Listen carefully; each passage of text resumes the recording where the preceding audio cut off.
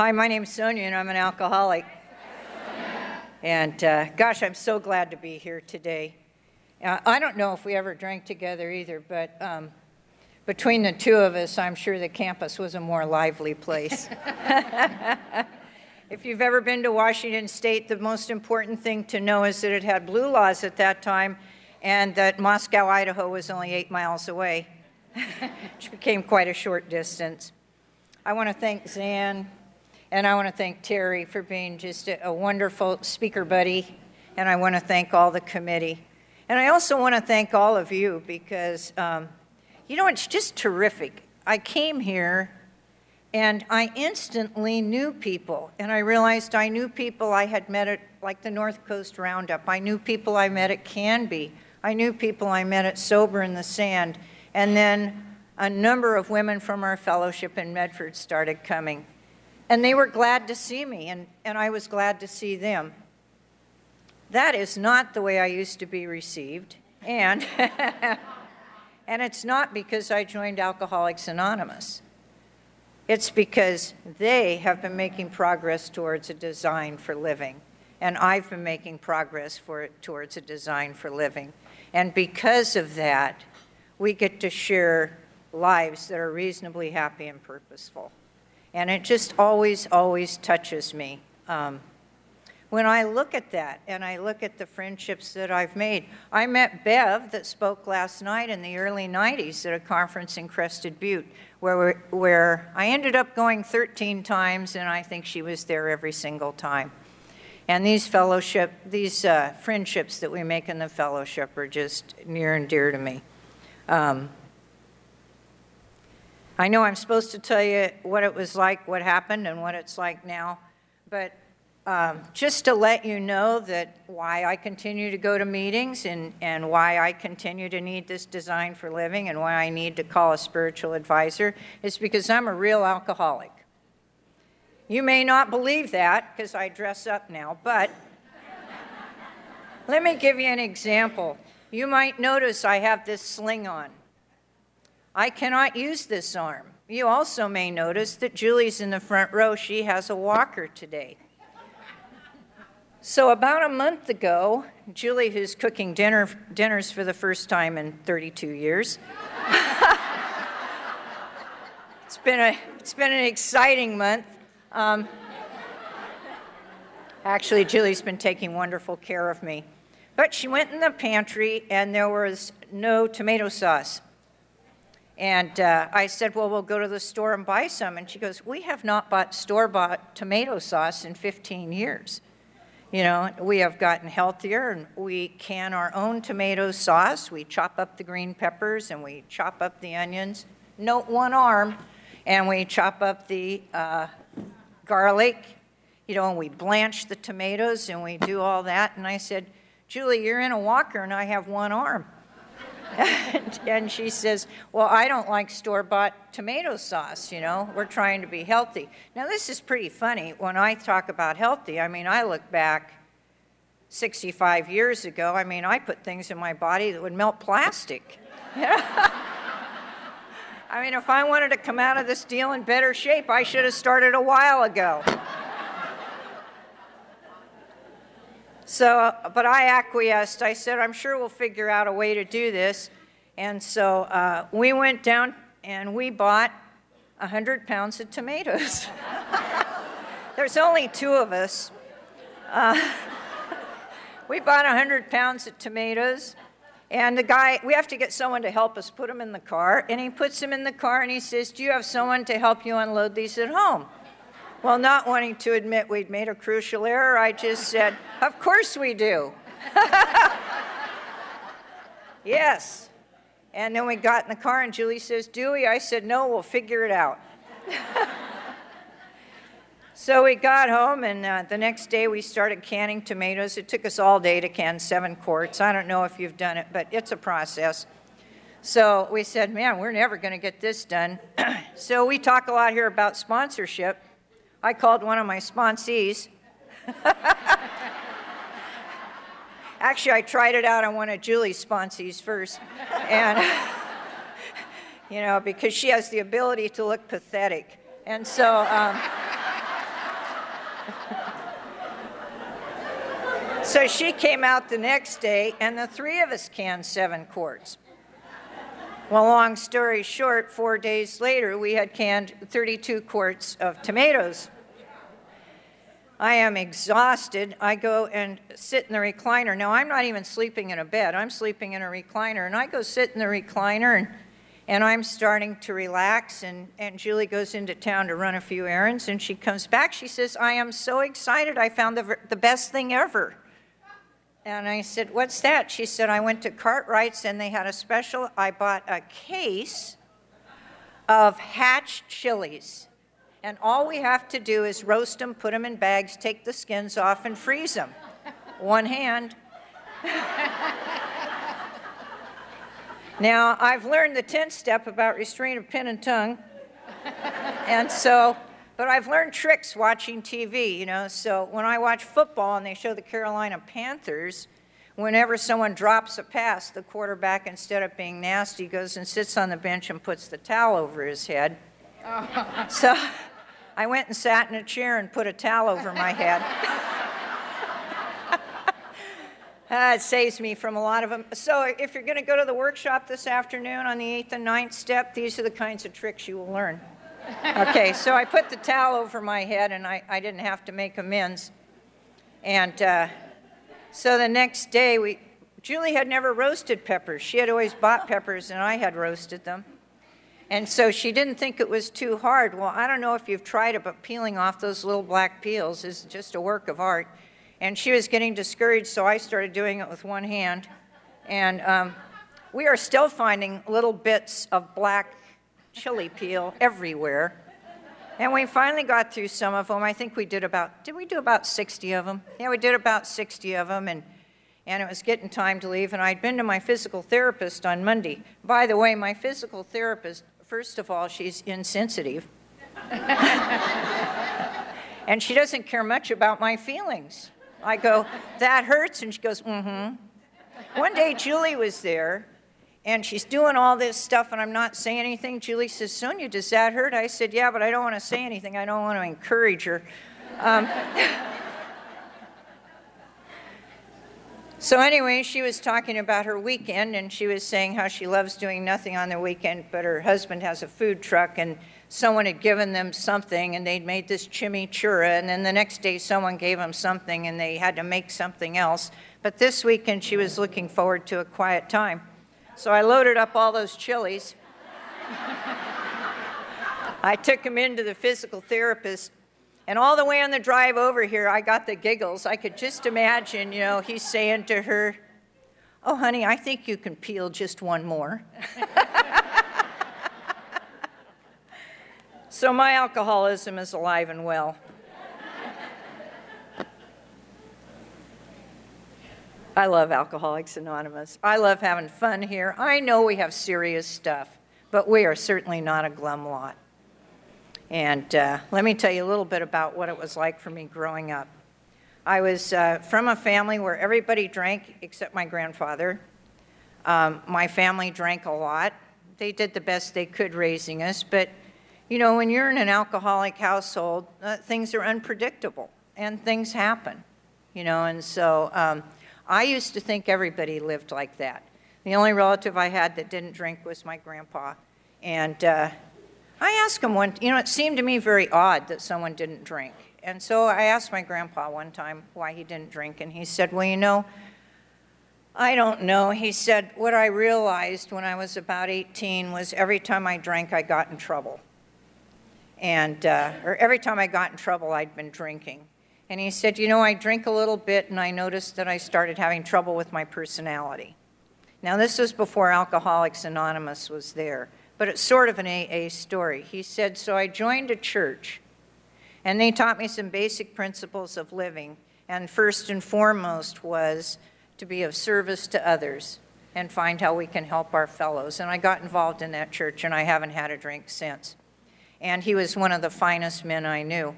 We didn't drink in his home when we went over for Sunday dinner, but my parents had 2 or 3 drinks before we went there just to get tuned up for the afternoon. And Dinner was sort of an unreliable event at our house. And what I found over time is that it got later and later and later. By the time I was an adult, sometimes it didn't happen at all. We were a demonstrative family. We had fist fights at the dinner table. I had a friend once, and when I was in junior high, and I invited her over for dinner, and the second time I invited her, she said, "I can't come to your house anymore. All that chaos gives me an upset stomach." I couldn't even figure out what she was talking about. I thought all families worked like that. My dad was a disciplinarian. You know, if we did something wrong, he'd have us stand at attention against the wall or do push-ups or whatever he could think of in the moment. He had been a drill instructor. And so he had a lot of good ideas. But I'll just give you, when I got sober, my sponsor said, do you come from a family of alcoholics? And I said, no, not really. You know, there's some drinking that goes on in my family, but I think I'm the only alcoholic. And so Thanksgiving rolled around, and you know, you're not supposed to go where there's drinking early on without taking someone with you, so I invited my sponsor to Thanksgiving. I told my family, they were instantly terrified. And they were on their best behavior and really cut back on their drinking. And we arrived there, and I said, now don't worry, dinner will be 2 or 3 hours late. And so we get there, and I want to describe the scene as she described it. Well, we get there, and everybody's as cordial as can be, and dinner's only an hour late because they're being special for my sponsor. And so here's what it looked like, you know. My sister and brother-in-law are sitting in the living room. They're drinking Manhattans with beer chasers. My dad's drinking his scotch. Everybody's kind of running around, and they called dinner. And I had forewarned her. I said, don't worry, everyone drinks wine with dinner. And so they called dinner, and everyone got up and left the room. And she said, where are they going? I said, they're going to get the wine. And she said, oh, okay. And in a couple minutes, everyone comes back, and we go into dinner, and everybody set their bottle of wine by their place. Oh, gosh. We left there, and I thought I was the problem, right? We left there, and she said, you know, Sonia, I want to point out a couple of things to you. Many normal drinkers don't drink Manhattans with beer chasers, and quite often at festive occasions, they put 1 or 2 bottles on the table and everybody shares them. My family were my drinking buddies, and if you're new, one of the things I had to do in my first year of sobriety was not spend time around them. And I cried and cried and cried because I thought that my relationship with my family was over, but I couldn't be around my family and be sober at the same time. And my sponsor said it wouldn't always be like that. Between then and now, I have become a program of example for my family. I'd like to tell you that some of them quit drinking, and that never happened. But they've come to respect. They used to try and convince me I wasn't an alcoholic. And on the first Christmas, and I got sober on July 11th, 1986. And that's my sobriety date. And that first Christmas, I know I forgot to tell you earlier. That first Christmas, my dad gave me a bottle of 30-year-old aged rye whiskey. He was sure this was just a passing fad. And so I had to stay away with him for much of my first year of sobriety. But over time, I was able to be a program of attraction for my family. Not that any of them got sober, but I was able to be there and at least be able to show them the kind of changes that happened to me as a result of having a design for living. And I remember I had just under 5 years sober, and I lost my business. And I went over to my parents' house and told them I'd lost this business, and it was really interesting. They had spent 4 years telling me on every possible occasion that I wasn't a real alcoholic, and the very first thing they said was, you're not going to take a drink, are you? You know, they liked the way I lived. They liked the example of my sobriety, and I'll always be grateful for that. So growing up, life was pretty uncertain. You know, things didn't happen on time. My mother wouldn't always remember to pick me up from school. Nothing I have to tell you about because it's typical drunk stuff. But my grandfather was the stabilizing force in my life, you know, and he and my grandmother would have me over after school, and I would get to have cookies there and milk and things that normal families do. And every now and then I'm asking him about the drinking, and he said, oh, I have a wonderful life today, but whenever I drank, there was a possibility I'd get in trouble. And that tended to be true. In fact, when my drinking progressed, people would say things to me like, you know, if you quit drinking, your life will get better. And I thought, why should I quit drinking for something I don't even know is going to work? Let my life get better, and then I'll think about quitting drinking. That was the arrogance of the alcoholic, you know, and I just couldn't imagine a life. If I went to someone's house for dinner and they didn't serve alcohol, you can bet I was never going back there. I mean, how boring is that? I could really relate the other night when our Al-Anon speaker was talking about being attracted to the person in the room that was exciting. You know, that was me. I was after exciting. And that's kind of how my life went. So I could tell you a lot about my drinking. I could tell you a lot about my childhood. But for the most part, it was just the usual feelings of a person that never fit in. It was the feelings that we all talk about, you know, and I've heard it described a lot of ways, the hole inside of me, the inadequacy and all this stuff. But then I heard a speaker, you know, and the whole reason I'm up here today is I'm trying to sell a little hope. That's what the deal is here, you know, and so by sharing my experience, strength, and hope, perhaps someone in the room can hear your story and my story. And then we all get to progress in our sobriety. And so if you got a lot of hope out of the tomato story, like if you're new and you're having trouble wondering if this program will work for you, you know, so you should get some hope out of the fact that here we are all these years later, you know, and we're still doing stuff like that, but we can still stay sober. On the other hand, if you've been sober for a while and you listen to my tomato story and you're thinking that, wow, you know, I was hoping to make some spiritual progress. I'm hoping that wasn't too disappointing for you.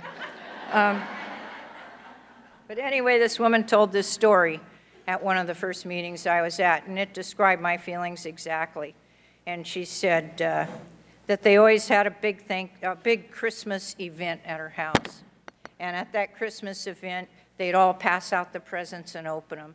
And they passed out all the presents, and everyone opened their presents, and she opened all of her presents. And then she started to cry. And her grandma came up to her and says, honey, why are you crying? She said, I didn't get what I wanted. And she said, well, what did you want? I don't know, but I know I didn't get it. That was the story of my life. I would think if I got this thing, if I got this job, if my parents really loved me, if I was from Sally's family where they had dinners on time, that my life would be okay. And yet I would get I never got the dinners on time. But if I did some of those things and got the things I wanted, I would be okay and I would get them, and then that wasn't it. And that went on for my whole life. I did not have a solution for living.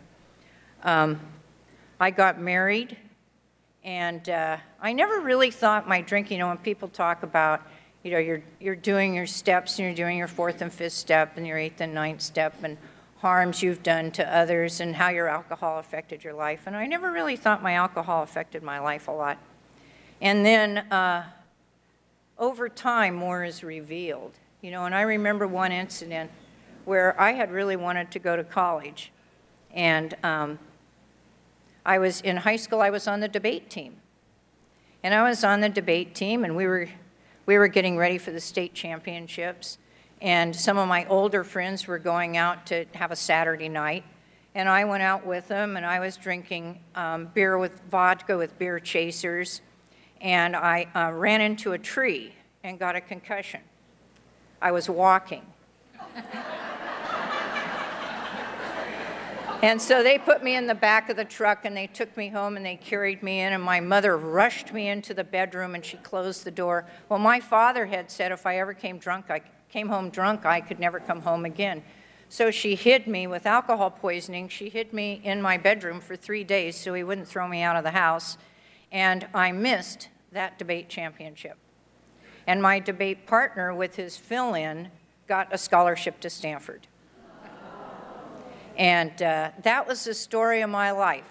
Did I say that had to do with my drinking? No. I said, you know what? The Alcoholics Lamont, it's just not fair. It's just not fair, the things that happened to us. And so eventually I got married, and that marriage ended after about 5 years. And that marriage, too, suffered from the effects of my alcoholism. He was in administration in the university system, and that involved a lot of entertaining. And when you have a wife like me that is the first to arrive and the last, well, first we have to prepare for the event so we'll be able to talk to people. Then we drink through the event because it's sociable and we want everyone else to feel at home. These are always all the biggest university donors. And during which time I always felt I needed to get progressively more entertaining. And and then we were the first to arrive and the last to leave. And I was an embarrassment to that man, and he eventually left me.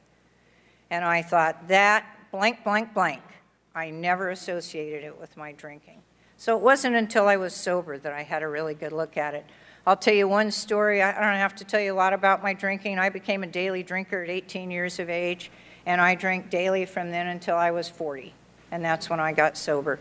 When I took a drink, everything got better. I didn't consider it a recreational event. I considered it a necessity. It was the elixir that made me able to walk among you without causing a lot of damage. And I never, ever looked at it as a problem. I'll tell you the honest truth. I thought the real problem started whenever I wasn't drinking. I just could not function in society like everybody else at that time.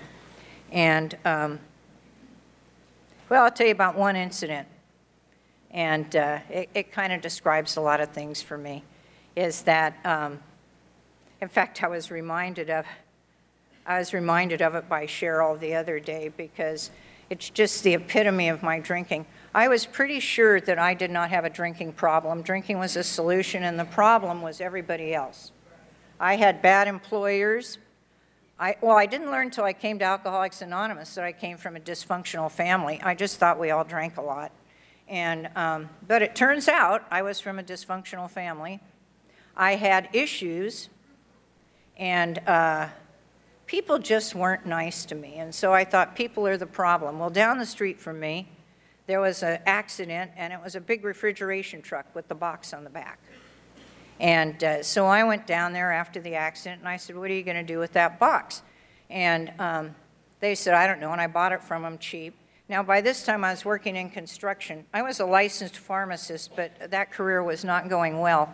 And I guess I should say I was overdoing.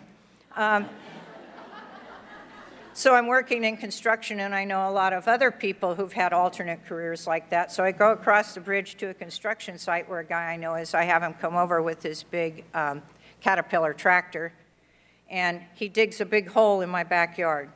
Big, big, deep hole. And we pour cement footings down in the corners of those holes. And we go down the street, and we get some chains, and we chain up that box. And we bring that box around to the house, and we get it positioned just right, and we drop it down in that hole. Then I build some forms. I order an entire truck of concrete, and we build stairs going down into that underground container. I take some conduit, and I bring electricity into that container. I put my easy chair in that container. I was a Scotch drinker, so I put some of that there. I brought in lighting. I put some wine, and to make sure no one broke into, and I technically called it a wine cellar. And so, so that no one would break into it, I put the most expensive schlag lock on it. And I thought, okay, I'm going to come home. I'm going to go down those stairs. I'm going to sit in my container. I'm going to be all by myself, and the world will be okay. That was how small my world had gotten shortly before I quit drinking. After I quit drinking, my sponsor insisted that I be sociable, which was horrible. And so we would have potlucks at my house, and I'd say, and people go, "What is that?" And I'd go, "Oh, that's a root cellar." That baby'd never seen a root, I'm telling you. Anyway, that man that I was married to left me, and he left me because of my drinking. He didn't say so, but I found that out as a result of the steps that I did in Alcoholics Anonymous. And so I did what the book says. I sought lower companions. And I went into bars that ladies like me shouldn't go into, and I had friends that ladies like me shouldn't have. I was actually raped on more than one occasion. And I used to get a lot of mileage after that, and I'd spend a great deal of time talking to you about it. But the real fact of the matter is that when I took a drink, I put myself at the mercy of the universe.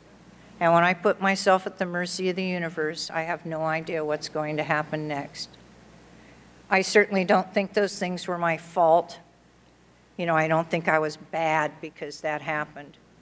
But today, those are the things I have trouble seeing my part in, and today I look back at those occasions and I see my part, that when I put myself at the mercy of the universe, when I seek lower companions so that I feel better, there's a good chance. When I go into those bars and I leave with men on motorcycles who have guns, there's a good chance that good things aren't going to happen for me. And it took me a fair amount of recovery and some excellent step work with my sponsor, because I didn't think I had a part on that. I came to you as the consummate victim with no idea of how all that happened to me. During that period of time, I found a lower companion. I latched onto her right away.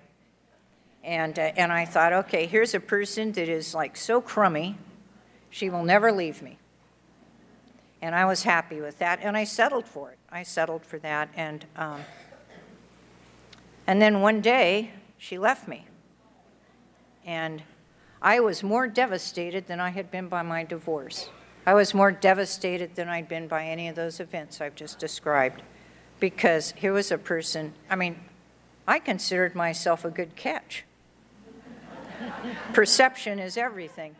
And this woman was leaving me. I thought she just didn't know what she was missing out on. So I got out my 357. And because, you know, she tended not to listen to me, and I thought that would get her attention. And so I took out my 357, and I went over to talk to her. And when the police came, I was naked with the 357. I'm not sure why naked. In fact, earlier, when she was talking about if we ever met at Washington State, I had this habit of taking my clothes off when I drank. I am so relieved when I come to Alcoholics Anonymous and no one who's been where I've been is wearing those clothes. I mean, it's like, it would be so embarrassing. Nope, they're not mine. Okay. So they asked me if I'd been drinking, and I said no, because, you know, if they ask you if you've been drinking and you say yes, they tell you you should quit. And so I said no, and so they took me and they put me in the lockup on a 5150. For those of you that don't know, that's the wacka-wacka charge.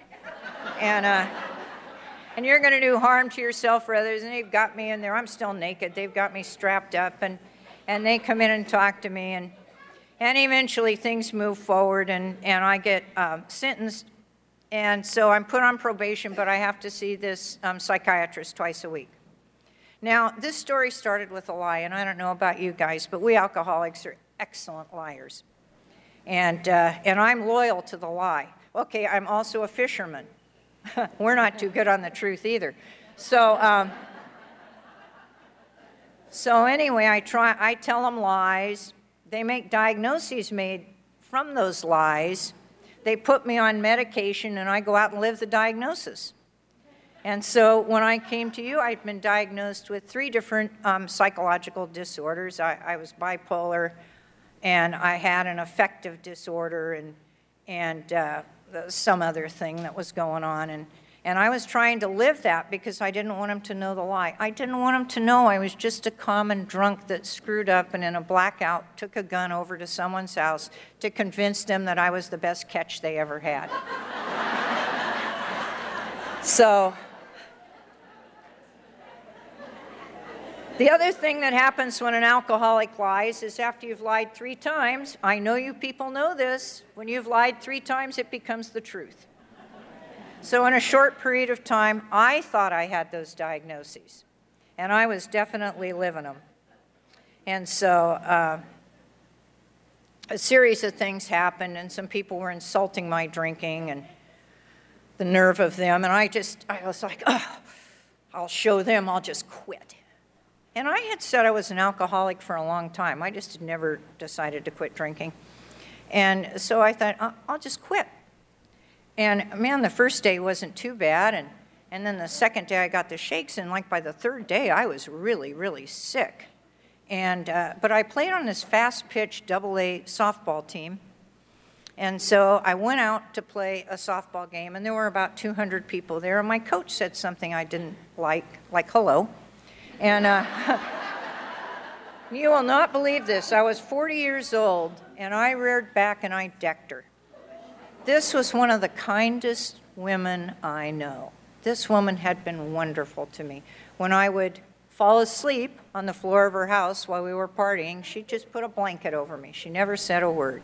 You know, she'd be so kind. And I was mortified that I'd done that, and I was even more mortified that I'd done it in front of all those people. And I went home. I just fled, and I went home, and I just thought, my God, what's wrong with me? And I felt horrible about it, you know, and I thought about it, and eventually the evening wore on, and I called her on the phone, because she was a wonderful woman. And I said, Jan, I said, you know, I'm so sorry. I'm having a problem with my personality.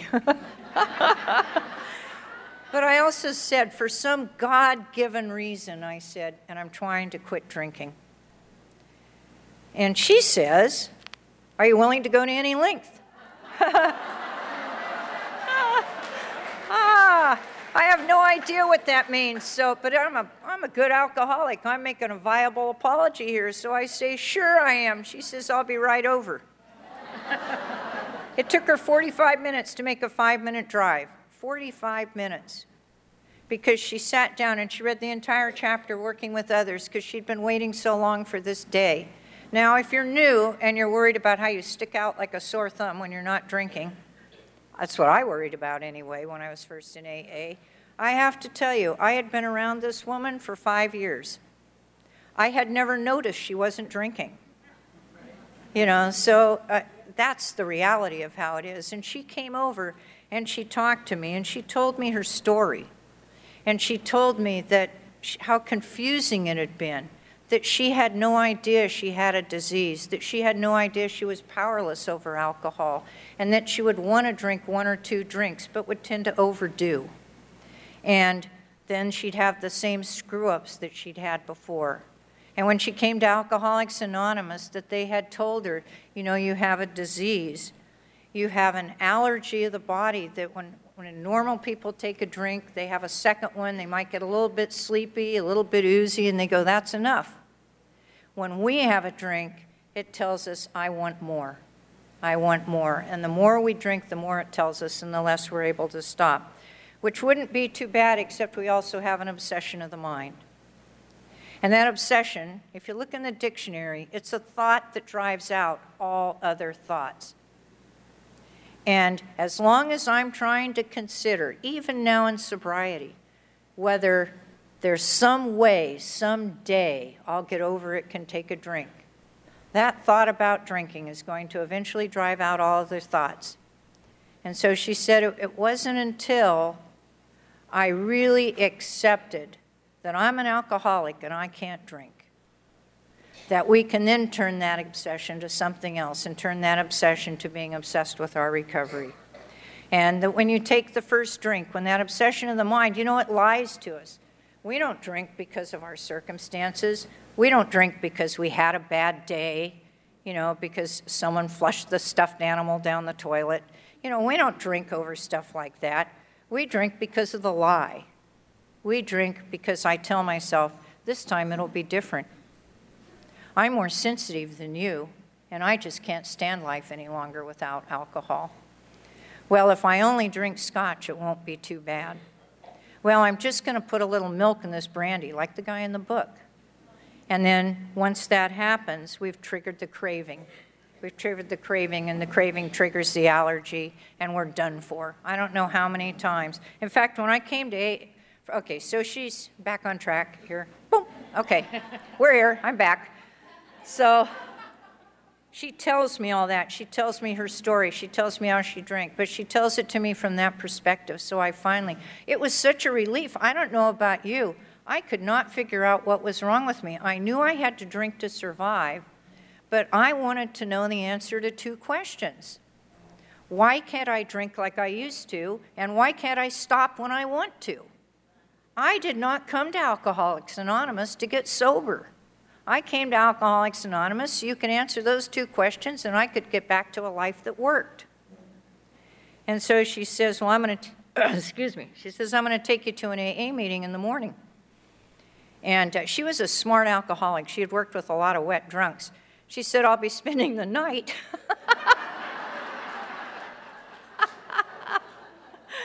I loved her. Anyway, and the next morning I got up, I said, I don't believe I can go to that meeting. And I was really, really sick by then. And she had worked with wet drunks, and she got up in my cupboard and she got down the scotch and she gave me a drink so I would be well enough to get to my first AA meeting. And that was on July 10th, 1986, so my sobriety date is July 11th. And we went to that meeting and I heard you all talking. Thank you. I heard you all talking, about recovery and this and that and telling your stories, and I thought, well, that's fine and good, but you guys all have a drinking problem and I'm nuts. I'm bipolar, I have an affective disorder, and some kind of a personality, whatever. And so I didn't think this deal would work, but thank God. See, that's how my God works in my life when I don't even know there is a God, is that thank God I had punched her at that softball game, because as a good alcoholic, I am loyal to my apology. And so I kept going to Alcoholics Anonymous meetings because I was making good on my apology to Jan.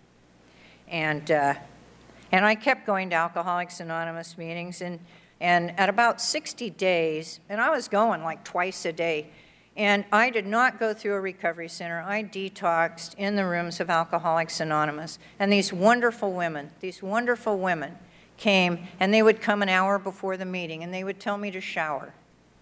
They would come and they'd help make sure I had something to eat, and they'd take me to the meeting. They took me to ice cream afterwards. I hadn't had ice cream in 20 years.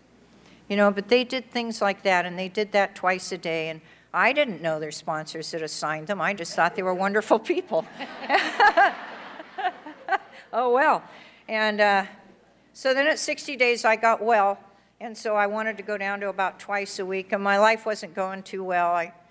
They had said to get a sponsor, but I hadn't found anyone quite perfect enough for me, and they weren't answering my question anyway of how can I drink like I used to. So there was a gal I really liked. It turns out it was Julie. I really liked her, and so I wanted to tell her I was leaving Alcoholics Anonymous, and I still wanted to be her buddy. You can imagine how that went over. So I go over to her house, and I know, we're intuitive, and I know that she's not going to like this, right? And so I'm humming and hawing around. She says, listen, I work nights, and I have to go to work, and I don't have any more time. You're obviously terminally shy. And so, yes, I'll be your sponsor. And I'll see you at the meeting tomorrow night. And so I get the meeting tomorrow night. I'm still working up to leaving. And after the meeting, she does the sponsor thing. Now, I don't know if any of you have ever been a victim of that, but they pretend they really like you, so they put one arm around you. It's really so you cannot escape. I just want to make that clear right now. And so she puts the one arm around me, and she says, what's up? I said, I'm leaving Alcoholics Anonymous. The program doesn't work for me. She goes, really? I said, yeah. She said, you have a lot of nerve. She said, first of all, you've only had a sponsor for 3 hours. And second of all, you're not in the program of Alcoholics Anonymous. You're in the fellowship of Alcoholics Anonymous. You don't have a sponsor. You haven't worked the steps. You haven't changed anything in your life. And how dare you sully the reputation of Alcoholics Anonymous by pretending that you're a part of it? Whoa! I'll tell you. She had her arm around me. I couldn't carefully consider a new sponsor.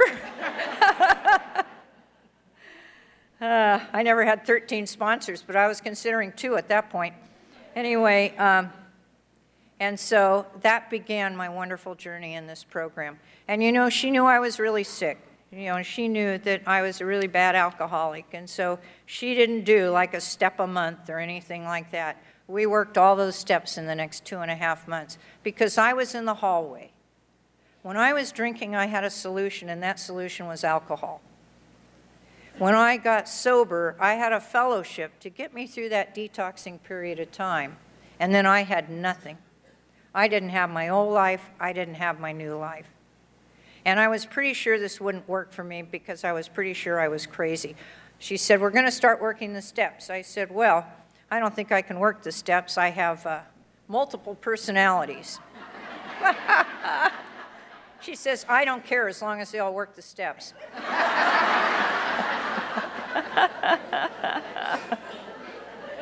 I said, I don't have a higher power either. She said, well, don't worry about that either. I'll be your higher power, and I'll tell you when you need another one. So everything I wanted to complicate, she simplified, and I began my real journey in Alcoholics Anonymous. And I worked those steps, and I had worked all the steps by the time I had about 8 months. And I wasn't sure I was getting the goodies out of the program. And then one morning, because I am a person that wants to start at the top, I want the goodies right off the bat. And one morning I woke up, and I realized when I woke up that I had been asleep all night. One of the reasons I drank was because of some of these issues I had and because of the things that had happened to me when I put myself in harm's way. I had terrible nightmares, and I couldn't sleep at night. And I would drink, and sometimes I'd get halfway down the hall. And when I would start back, and I'd get halfway down the hall, and I would wake up. And then I'd have to come back and have a drink and get ready to do that process again. When I was first sober, I'd call my sponsor. This is interesting. You know, at 11 o'clock, I wouldn't call because I didn't want to bother her. And at midnight, I wouldn't call because it was too late and I'd really bother her. And then at 2 o'clock, when I was desperate, I'd call. And so she'd tell me the things that you've all heard. No one ever died from lack of sleep. And then she had me start doing spiritual things, like I want you to do all your ironing and call me when you're done. I want you to clean your kitchen. She just gave me stuff to do and call. She was active in, Julie was a GSR and a DCM and was really, really active in this program. And she was the kind of sponsor when she was going to an area conference, she loaded all the people she sponsored in the car and took us all with her. We couldn't understand anything that was going on, but she wanted us exposed to Alcoholics Anonymous outside of our local community. And I began going to a lot of meetings, and I began getting involved. And here's what I know today, and this is a story that my friend Otto tells that is so on the money. It's like we talk about the fellowship and we talk about the program. So if I were getting ready to climb a mountain, and I go up that mountain by myself, and at the top of the mountain is a big book and a bottle of booze, there's a good chance that the bottle of booze might win. I go up the mountain again with the big book. And now I've read the big book, and I go up there and there's a bottle of booze at the top. The bottle of booze might win, the big book might win. But now I go up that mountain, and I've got Gay with me, and I've got Kelly with me, and I've got my other friends with me, and we all go up that mountain, and there's a big book and there's a bottle of booze. The bottle of booze doesn't have a chance. And that's how this program works for me.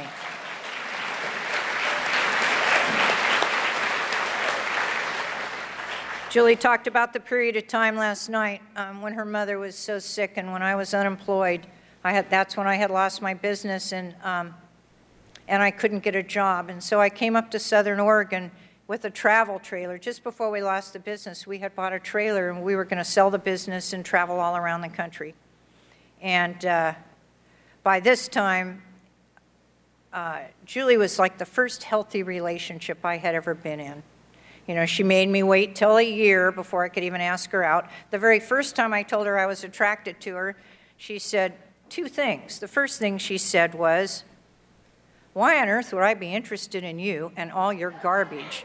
I have worked very hard in Alcoholics Anonymous. I've worked very hard in Al-Anon. I've worked the steps. I have it designed for living, and I lead a spiritual life. And you think I want you in it." And the second thing she said is, "I don't have anything to do with anyone who doesn't have a year, and you need a new sponsor." So the net result of that is I lost the best sponsor I ever had at that time. And I said, "Well, when I get a year, will you go out with me?" She said, "Get a year and find out." So a year and 2 minutes later, I called and I said, "Let's get together." She says, "That's not what we do. We date. You invite me on a date, you pick me up, and you take me somewhere." And she said, "And I have just the thing." So she arranged all these things that had like large groups. She actually wanted me to get to know her, as opposed to my usual MO. And so I leave that getting to know for a little later. So, well, she wasn't perfect either. You know, to this date, you know, when I sign cards, I sign them number 33. We'd be on these trips, and we'd be riding along, and Julie'd tell me some story about Candy, and she'd tell me some story about Lois. And so unbeknownst to her, I was writing all these names down. So about 3 years into our relationship, you know, I give her a birthday card, and I sign it number 33. She says, "What's this?" I said, "Well, I got these 32 other names here. 33 is going to be the last one on yours."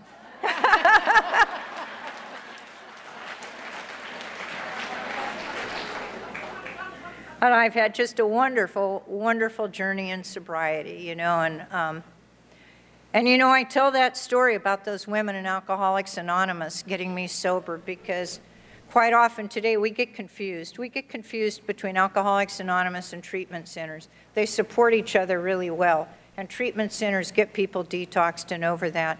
However, they're not how we work the steps of Alcoholics Anonymous. I don't know if those women, instead of taking me to a meeting, I don't know if they'd taken me to a treatment center if I ever would have gone or recovered. And so when I have a 12-step call today, or particularly when people I sponsor do and we go, I never take a person to treatment unless they ask me to. I share my story, I take them to a meeting, and I take them out somewhere afterwards. This doesn't always go perfectly. We did a lot more 12-step calls when I was first sober, you know, and so we had this one gal, and so Julie calls me, and she says, "You know, there's this gal, and she's really bad, and we're going to pick her up and take her to a meeting." And we get over there, and this gal is not attractive. She's older, she's disheveled, she walks with a cane, which she rattles all over, and she smells bad. And we take her to the meeting, and she's disruptive, and she causes all kinds of trouble. And after the meeting, Julie says to me, "I have something I have to go do. I want you to take her to coffee." Coffee? This is going to be so embarrassing. She looks at me and she says, "Well, aren't you the one? Aren't you the one with an ego that can't remember what you were like and you don't want to be embarrassed? You know, we all want to work with the attractive ones. But these are the alcoholics that really need our help. And you need to let go of your ego and take her to coffee." So I take her to coffee. I pick her up the next night. I know what she's going to say. So I take her to coffee again. And I do this for 2 or 3 nights. And then I come to a realization. I don't know why I didn't get it sooner, but I sponsor people. So I call one of my sponsees. I say, "We're going to pick up this wet drunk for a meeting." And we take her to the meeting, and she's rattling her cane, and she's being disruptive, and nothing's going well, and she's just making a spectacle of herself. And after the meeting, I said, "Okay, Jane, I want you to take her to coffee. She says, coffee? It'll be so embarrassing. I look at her, I go, aren't you the one?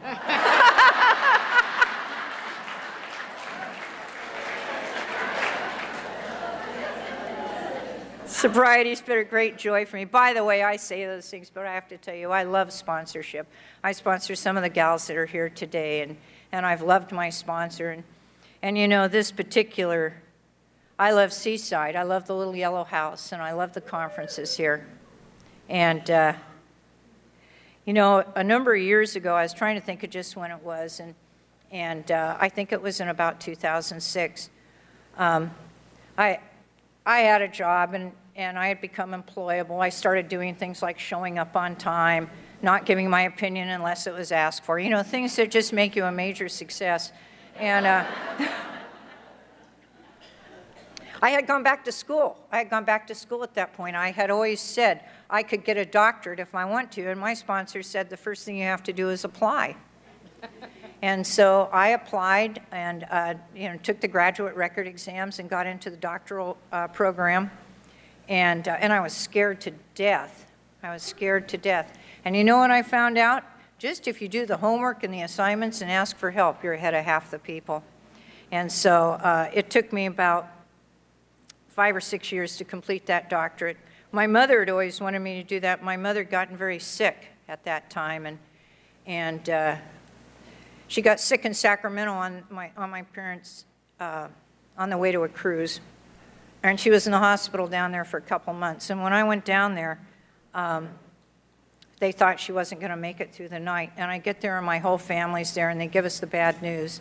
And all my family leaves the hospital and goes out to where their car is in the parking lot. And I look out that third-story window, and I can see them all out there using the only tool in their toolbox. They're all having a drink right out of the bottle. And I went to a phone, and I called Alcoholics Anonymous in Citrus Heights. And I said, you know, my mom's really sick in the hospital, and my whole family's drinking in the parking lot, and I want to stay sober. They say, honey, you stay right there. We're going to be there. Those people came in shifts, people I'd never met before, and they spent the whole night with me. They had me go to their meetings. They invited me to their potlucks. They were like my second home group. My mother was in the hospital for 2 months. And Alcoholics Anonymous is there for me whenever I reach out and ask.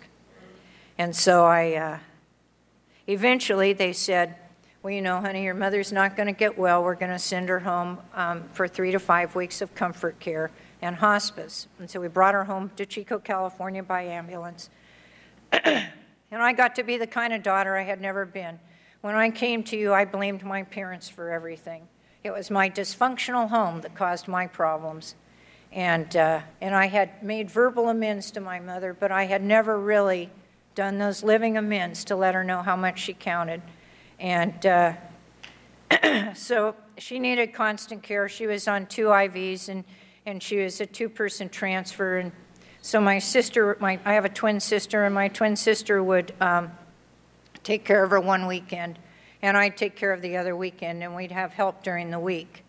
And my mother was never non-terminal, and she lived 11 years.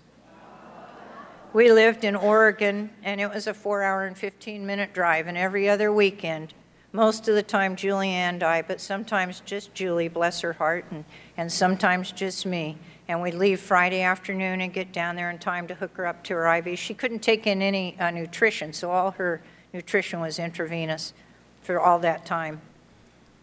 And we'd take care of her Friday night and Saturday night and Sunday night. And I'd get up at 4 o'clock in the morning and drive up to Oregon, and Julie would drop me off at work on her way home. And what a blessing of the program that was, that I got to make that amends to my mother. Because you know what? She didn't have the tools of this program. She put a roof over my head. She cared about me. And she was the best mother she could be. I just judged her by what I thought all of yours were like. And so, when they said, go get your doctorate, my mother had always wanted me to get a doctorate. And so when I wasn't going to go through the hooding up in Idaho at Idaho State University when I got my doctorate. And my sponsor said, you know, you may be the only hope that some mother, because I was over 50 by then, that some mother sitting in the stands ever has that she can get an education. And my twin sister who hasn't found this program like I have, she flew all the way up there because my mother couldn't travel and wanted someone in the family there, and my mother paid for it. And she flew all the way up there to see my hooding with my doctorate. And my mother, for one of the first times I think in my life, was actually truly proud of me. I think that was the moment in her mind that Alcoholics Anonymous worked. I mean, the fact that I wasn't puking on people and stealing their stuff, that never meant very much to her. But those were the amends that I made to my mother. So getting back to wherever I was 10 minutes ago. Oh yeah, I was in Seaside, Oregon. Okay, I was in Seaside, Oregon in 2006. And the reason I was here is my sponsor, Mary Ann, and Julie's sponsor, Virginia, had this idea that the four of us should come up to Seaside to It's a She thing together. And, you know, I was real busy. I had a lot of self-important things to do. But I had just been to Hawaii, and I'd had a real change in Hawaii. My friend Charlie, I was telling him, I don't know if this has happened to any of you, but I was in the AA slump where I thought that life was pretty boring. I wasn't making much spiritual progress. Was I going to have to keep listening to the same people say the same things that I already knew they were going to say in the meetings, and I wasn't even listening? And he had said to me, you know, have you taken advantage of the 6th and 7th step? And I said, oh yeah, I've done those. They're only a sentence long. And, and he spent some time with me. He said, well, we think of it in terms of righting our wrongs, but you know, they are the limitless steps. They are the steps that allow you to be whatever woman you want to be. You can set your sights on the woman that you would, and I wanted to be the woman my grandfather would have admired and loved. And you can set your sights like that, and every night when you do your 10th step, you can see the progress you've made towards those goals. And he had talked to me, and a fellow named Dave had talked to me, and I had gotten re-inspired as a result of that in Alcoholics Anonymous. One of the great advantages of going to meetings when you're traveling and outside your own community. And I had just come back from there when I thought I was too busy to come to this conference. And I couldn't pass up coming. I thought, well, maybe this is part of my new spiritual path. And so I came with Julie and Mary Ann and Virginia. Well, then there was another benefit, because I thought if all her other sponsees saw me coming to Seaside with her, they'd know she liked me best. You know how we are. So anyway, at that time, I took a long walk. Sherry R. was one of the speakers that year, and she was a good friend of mine. We met every year at Crested Butte. And we took a long walk on the beach, you know, and she told me how, as a result of these steps and what was happening, that all the promises were coming true for her, and that she was getting all she ever wanted all along. And she told me some of the things that had come true in her life and her relationship and what she'd accomplished in her career, and all the hope of the future. And she and I used to share things like that. And we had this wonderful, wonderful walk. And I told her some of the wonderful things that had happened for me and some of the things I hoped had happened next. And she was hoping to write a book. And the next day I went downtown and I went for a walk with Mary Ann, my sponsor. And Mary Ann talked to me about some of the things that were coming true in her life. How she had moved to Medford, Oregon, and got out of the country and into the city. Excuse me. And how she had gotten women, shown them how to be more involved in life as women. Those of you who are from Medford know Mary Ann and all the events she started, and how she got us together for breakfast, and she got us together for lunch, and how we'd laugh, and she'd get us together to do a labyrinth walk, and she'd do all these things. And she said, you know, I'm finding the fellowship in Medford I always wanted, and all the things I've wanted out of life that I had been looking for have come true for me here.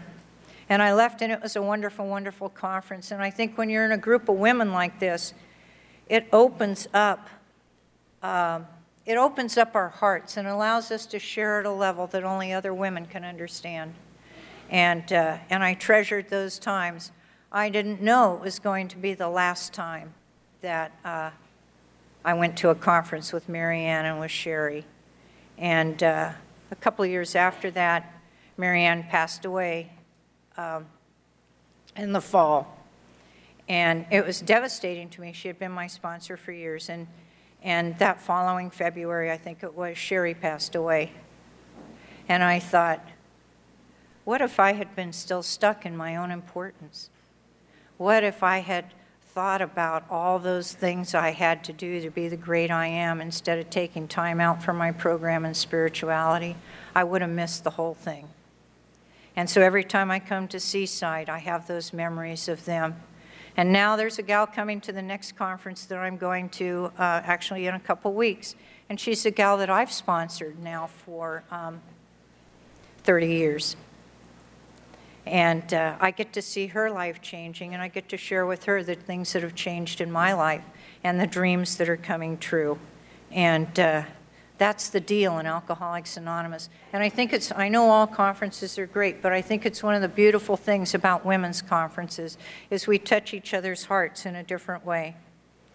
As I said, I went back to school, and I got my doctorate, and as a result of that, I didn't get it to get a job. I got it to prove I could. That was the long and short of it. And about that time, a position opened up that was exactly what I'd always wanted. And God worked in my life, and I got that position because I had that job. And I had a wonderful time at that job. Oh, gosh, I just loved it. And then one day, that job ended. You know, they restructured, and I was a regional manager of a pharmacy and a health system in Southern Oregon, and that job ended. And I thought, oh, God. And instead of doing that, oh, God, what's going to happen to me? I was in, oh, God, what's going to happen next? I'm not kidding you. 2 days later, the phone rang. And it was an outfitter in Idaho, and he wanted me. He said, I understand that you've done fly fishing for over 50 years. And at that time, I'd done a little bit of exploratory trips for people. And he said, you were recommended to me for a guy that you had done a months-long trip in Argentina for. And he said, I'm thinking of open up in this area in the River and No Return Wilderness in Idaho, and I'd like you to go in and do the exploratory trip and make the business plan and everything. And so, like 2 days after I left that job, I left for Idaho to get to do that, like my dream job. As a result of that job, I ended up getting to travel to Africa to do an exploratory trip for their government in Senegal. I ended up making several trips to Alaska, Costa Rica. I mean, I had this fabulous time doing what I'd always wanted to do. I finally asked somebody, how come I'm getting to do all this? And like there's a lot of guys you could call that could do this, you know, just as well as me. And they said, well, you have a reputation in the industry. And that reputation is that you do what you say you're going to do. That everybody can do the fishing part and figure out what flies to use and do that. But they can't all train the guides so that the guides learn something and still have dignity and self-respect. They don't all do the report afterwards, and they don't file a business plan. They say they're going to, and that yours always gets there early, not late. Those were all things I learned from you guys. And consequently, after I left what I thought was the job of my dreams, instead of riling and being mad at what God took away from me, I was able to accept that my journey is exactly what it's supposed to be, and I ended up with my true dream job. Julie and I have gotten to do some fishing just for fun. You know, she talks about the fifth wheel. First of all, I can't talk about what it was like and what happened now and what it's like now without mentioning Julie. You could tell from her talk last night that our relationship is very special. And I mean, for me, like the longest relationship I had before this was 5 years, and that was my marriage. A couple of years of that barely counted. And most of my relationships were very short. But Julie and I have had a relationship based on program, and it's just been absolutely wonderful. We haven't always had easy times. We've had good times, and we've had challenging times, but we've always had them together. Man, we are like a real team. And And we get to have fun. We get to have fun. Our average in the summer with our fifth wheel, now that I'm retired, our average in the summer in our fifth wheel is 4,000 or 5,000 miles a summer. And we meet people and we do things, and we've gotten to go all over. We love coming to conferences like this. So anyway, a friend of mine I'd done some exploratory trips with, I said, I want to take Julie on a very special trip. She's not like me. Hiking in the outdoors is not her thing, but I'd like her to see someplace pretty. She loves to fish and can have a lot of fun without very much output. And so he suggested this trip to the Smith River in northern Idaho. Is that where it is? No, in Montana. To the Smith River in Montana. And so I call, and they don't have any spots open on this trip, but there's a cancellation at the last minute, and Julie and I we drive 2 days up there, and this is a group that normally took 4 boats with 2 people to a boat, and they had 8 guys, and 2 of the guys had canceled. We didn't know this. They do this every year. And so here come Julie and I. We don't we didn't even look like the guide says to Julie when we get there, we're coming down the ramp, and the guy says to Julie, he says, where are your waders? And she says, oh, I don't need them. He said, oh, well, you know, there's areas that you're going to get really wet as we're going down to the rafts. And she says, no, you don't understand. See, you're going to row me to the fish, and I'm going to catch them. And she did. She had one quality that no one else on that trip had, is she listened exactly to what the guide said. That's another thing we learn in Alcoholics Anonymous. On our best days, we can actually take direction from others. And so Julie's catching all the fish, and I tried to take pictures of our companions on the trip, because on my exploratory trips, I made these really nice DVDs for them to do at shows. So a surprise I usually do on trips is I make a DVD and I send them to everybody. However, when I look at them later, every single DVD, these guys are flipping us off. And so it was going to be really short. And so anyway, they weren't too enthused with us. We had interrupted their thing. Oh, God, we'd get there at night, and they'd all start drinking and smoking cigars and doing their thing. And we understand that, so we go to our tent. Now, they are under the impression that tents are soundproof. Oh, God, they start out with interesting stories. They have a few drinks, they repeat their stories, and then they get maudlin. Oh, I love you, man. Oh, I love you, too. We're in there, and we are totally cracked up. And we're being a program of attraction by absenteeism. And so in the morning, we get up, we go out there. Man, they are really, really hungover. I order my eggs sunny side up and just kind of shake them around in front of them. This guy's really ticked off at me, and he says, I understand you're a pharmacist. I said, yes, I am. He says, well, I have a question about my medication. I wonder if you could help me with that. I said, well, absolutely. I think we're now going to be buddies, naive to the end. And so he says, well, it's Viagra. I'm a little taken aback, and I open my mouth to say something, and Julie steps in and says, Viagra? I love Viagra.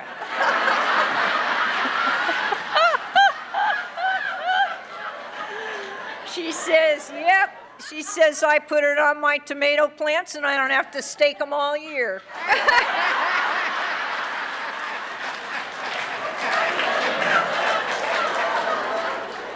It took them a while to warm up to us, but I have to tell you what happened at the end of that trip. They give certain awards, and they gave this little rock with a fly on it to Julie as the person they'd most like to go on another fishing trip with.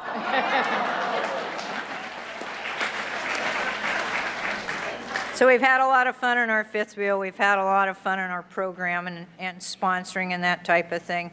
I've had some exciting things happen. You know, on my 1-year AA birthday, I lived in Chico, and I was actually in Shady Cove, Oregon, and I wasn't too thrilled with sobriety. And I said, God, send me a sign that I should be sober. And I was trout fishing, And God sent me a 7.5-pound steelhead that I landed on a trout rod. I thought, I'm staying sober. So this summer, Julie and I were in our fifth wheel. We were up north of Spokane at I can't remember where, but we were north. Oh yeah, we were in Deer Park, Washington, just a lovely park. And I was in a golf tournament there with all these guys, and I got a hole in one. I said, God still wants me to stay sober. So that's the kind of way this has been for me. I'll tell you what Julie and I are doing this week. You know, we got to come here. We got to visit with all of you. And then we're going to leave here and go up to Tacoma, Washington. We have tickets to Elton John. Woo! You know, when I got sober, I thought, well, I have to do this. My life is going bad, but I'm sure all the fun is over. And now I'm going to Elton John. Julie has an outfit for me. I have white pants, my white tennis shoes with purple laces, a brightly colored shirt, and a mink fur coat, dark glasses with flamingos on the corners. She likes to dress me.